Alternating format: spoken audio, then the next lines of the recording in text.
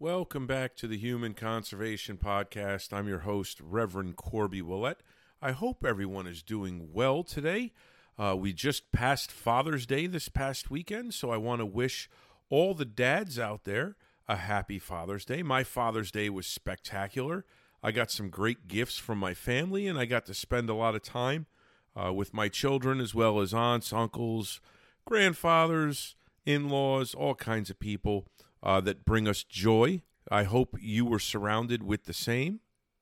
And with the coming of Father's Day and some of these other holidays that people like to call Hallmark holidays, these holidays tend to bring out all of the good things about social media and the internet, where I received plenty of warm and heart-filled messages wishing me a happy Father's Day, and I've done the same.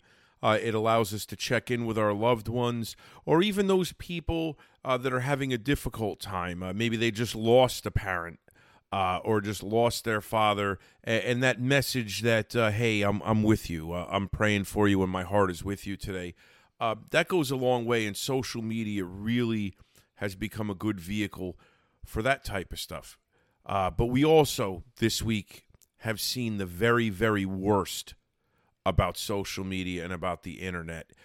In particular, there's a submarine that has gone missing, taking people down to the wreckage of the Titanic.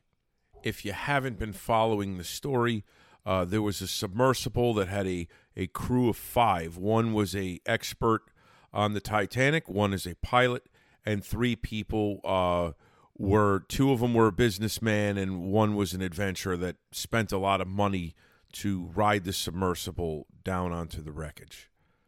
It went missing about an hour and a half after it submerged, and no contact has been made since then by the crew. The situation does not look good, and basically hope is running out. Now, there aren't that many things that I can think of that could be possibly more scary than being 12,000 feet down in the total darkness of our ocean and know that you have about 4 days of air and even less food, and there's very little hope of rescue. That, to me, is terrifying. 2 of the people, the businessmen, are a father and son, the son being 19 years old. Imagine being that father, looking at your boy, and knowing that, this is probably it. I got into the shower the morning after and prayed that, Lord, glorify your name through this somehow. Let your will be done, because he does have the power to do that. And then I put on the news and I see that people are rallying from other countries and they're pooling the resources and they're trying to make every effort they can to recover these people alive. And I thought that it was going to be like a layup as far as the amount of people that would be pulling for these people to be rescued. But I actually found more people on the internet either putting up memes and actually making fun of the situation. And that doesn't surprise me. Like, I can remember as a child when the Challenger blew up. I mean, it wasn't even a day before the Krista McAuliffe jokes started coming out and dark humor and those types of things. And I understand that there's a certain element to that that's unavoidable. That's how some people cope. They tell you when you become an EMT that sometimes you have to learn to laugh at things that aren't funny just to keep your sanity. So I can understand the jokes. I mean, I don't condone it. I don't like it. But I understand why people would do it. But can we at least keep the faith until we confirm that these people are lost, or enough time has gone by that we know that there isn't hope, we know what the reality of the situation is? Here's what I didn't expect, though. I didn't expect the resentment that I've been seeing all over social media, as if these people deserve this because they were rich people that went down to the Titanic. And what's funny is one person in specific that had made a comment of resentment, almost as if these people got what they deserved, is somebody that's, I know for a fact, has gone skydiving. Now, what's the difference there? Either one, if you jump out of the plane and your chute fails, okay, there's really not that much chance of success. Yeah, I get it. There's been some miracles, but for the most part, that's it. You're done. If you pull that ripcord and the chute doesn't open, that's pretty much it. I mean, isn't that a similar thing? These people went down in the submersible knowing that if a mistake is made or something goes wrong, it's probably the end. How is it that any different than skydiving? So you're gonna condemn these people? No, what I really think it boils down to is envy. That these people, obviously, they had to spend $150,000, they're saying. It might even be $250,000. I'd have to go back and check to take this submersible down onto the Titanic. Does that mean they deserve to die because they had money? I saw a comment where somebody actually said, let them rot down there. I mean, is that where we're at in this world? 5 people are lost in a submarine 2.5 miles down, and they're getting hate on social media. That is mind-boggling to me.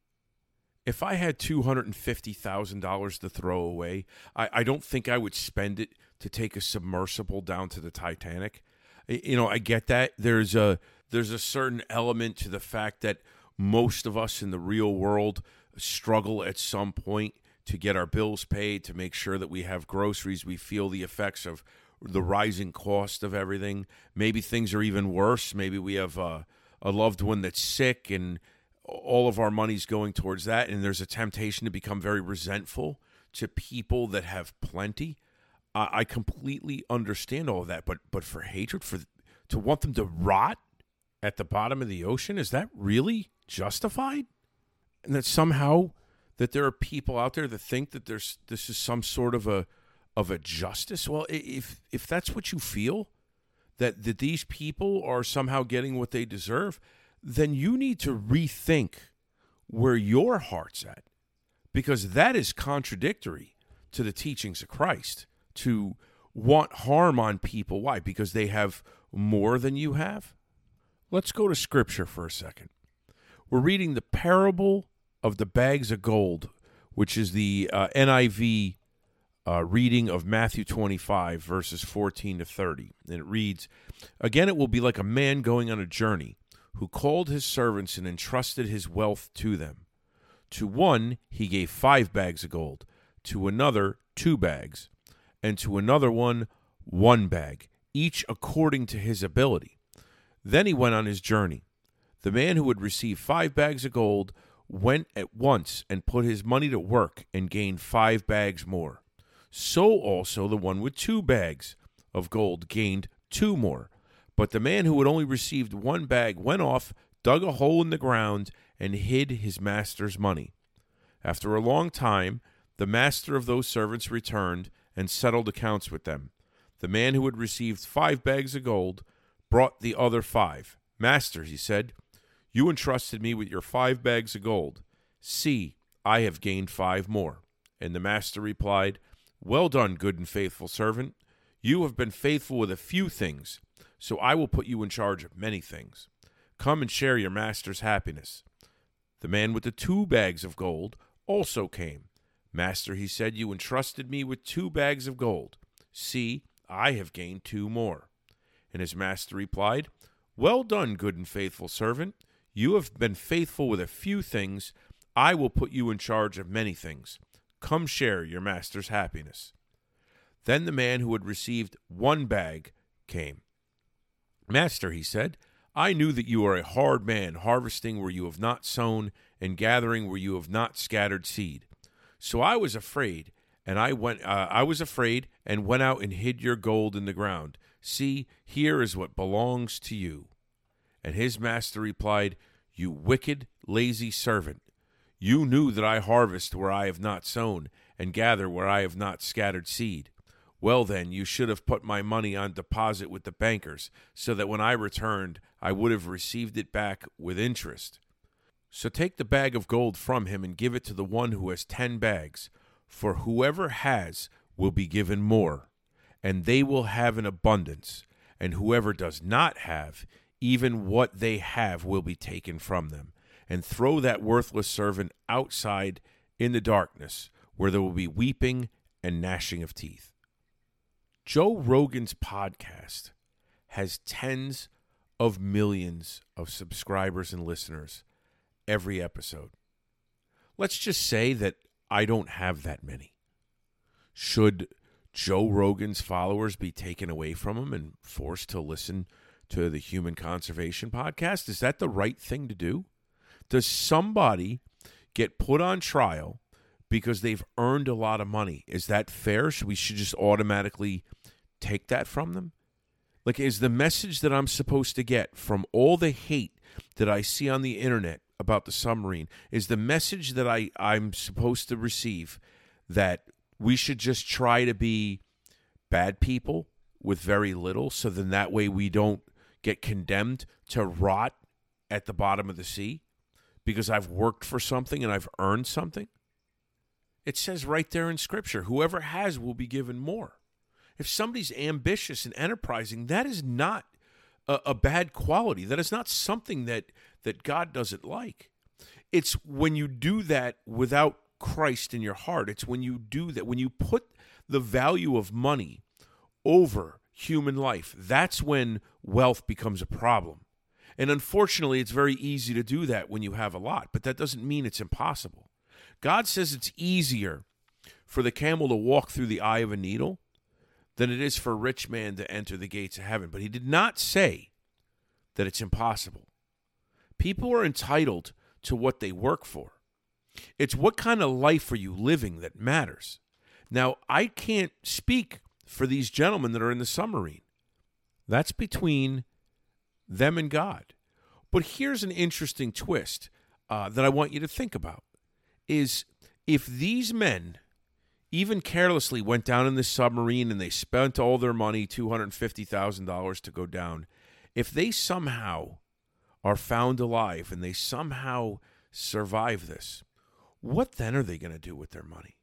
Perhaps they become the greatest philanthropists on the face of the earth. Maybe they devote every ounce of their being, every ounce of their money to doing good in society because they had such a close brush with death. Oh, maybe not. It's not for me to say, but it is a possibility. With God, all things are possible. And here's something else to think about, too.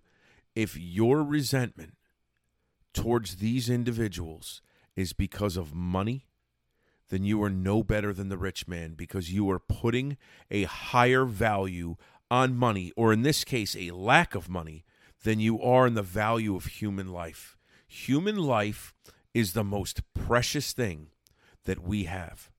I also understand that there's some sentiment out there that a lot of money and a lot of resources are being exhausted to look for these individuals and try and save these individuals. And there are people every day in hospitals that aren't getting the same level of treatment. I get that. I understand why that's hard for people to swallow. This was the same hiccup that we had with the release of Brittany Griner for Victor Boot. People felt like regular citizens weren't getting the same treatment. I understand that.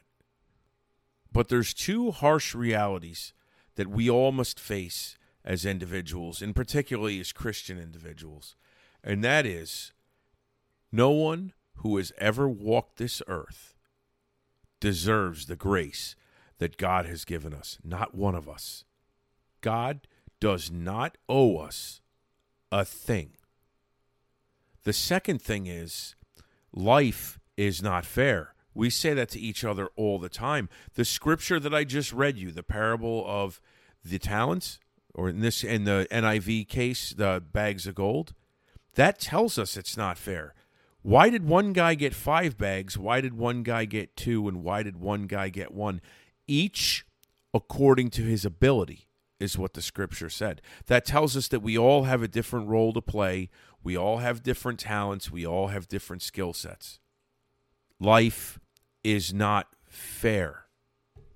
And I don't mean to say it harsh like that, but once we understand those two concepts, it becomes much easier to appreciate the things that God has done for us. I don't know what the mindset was of the 5 individuals that went down in the submersible to see the Titanic. I don't know if their reasons are good or not. I don't see anybody condemning astronauts for wanting to go up into space. In fact, they're generally celebrated as heroes. You know, what's the difference? Why? Because one guy was just rich enough to say, "Hey, I want to go down into the abyss." You know, nobody was killing Bezos. I mean, well, some people were making fun of him for wanting to go up into space. I mean, we need to prioritize how we think about just our fellow man. Because to hate on somebody because, you know, something unfortunate happened to them, it's just not it's not good for society. But here's the thing. I do want to thank, in closing, I want to thank those people. I want to thank all the haters that put up idiotic comments on Twitter hoping that these people rot and that they get what they deserve. Because guess what? You defined for me what human conservation is the concept of putting the value of life above everything else, the value of life above politics, the value of life above religion, the value of life above anything else that exists on this planet. That's what human conservation is, and using that to come together. Let's pray today. Lord, please forgive us of our shortcomings. Take us by the hand. Lead us down the path that you want us to walk. Father, there are 5 people down at the ocean floor somewhere. My prayer is for your will to be done. If there's a way to return them safely and glorify your name, Father, then let your power be put on display for all to see.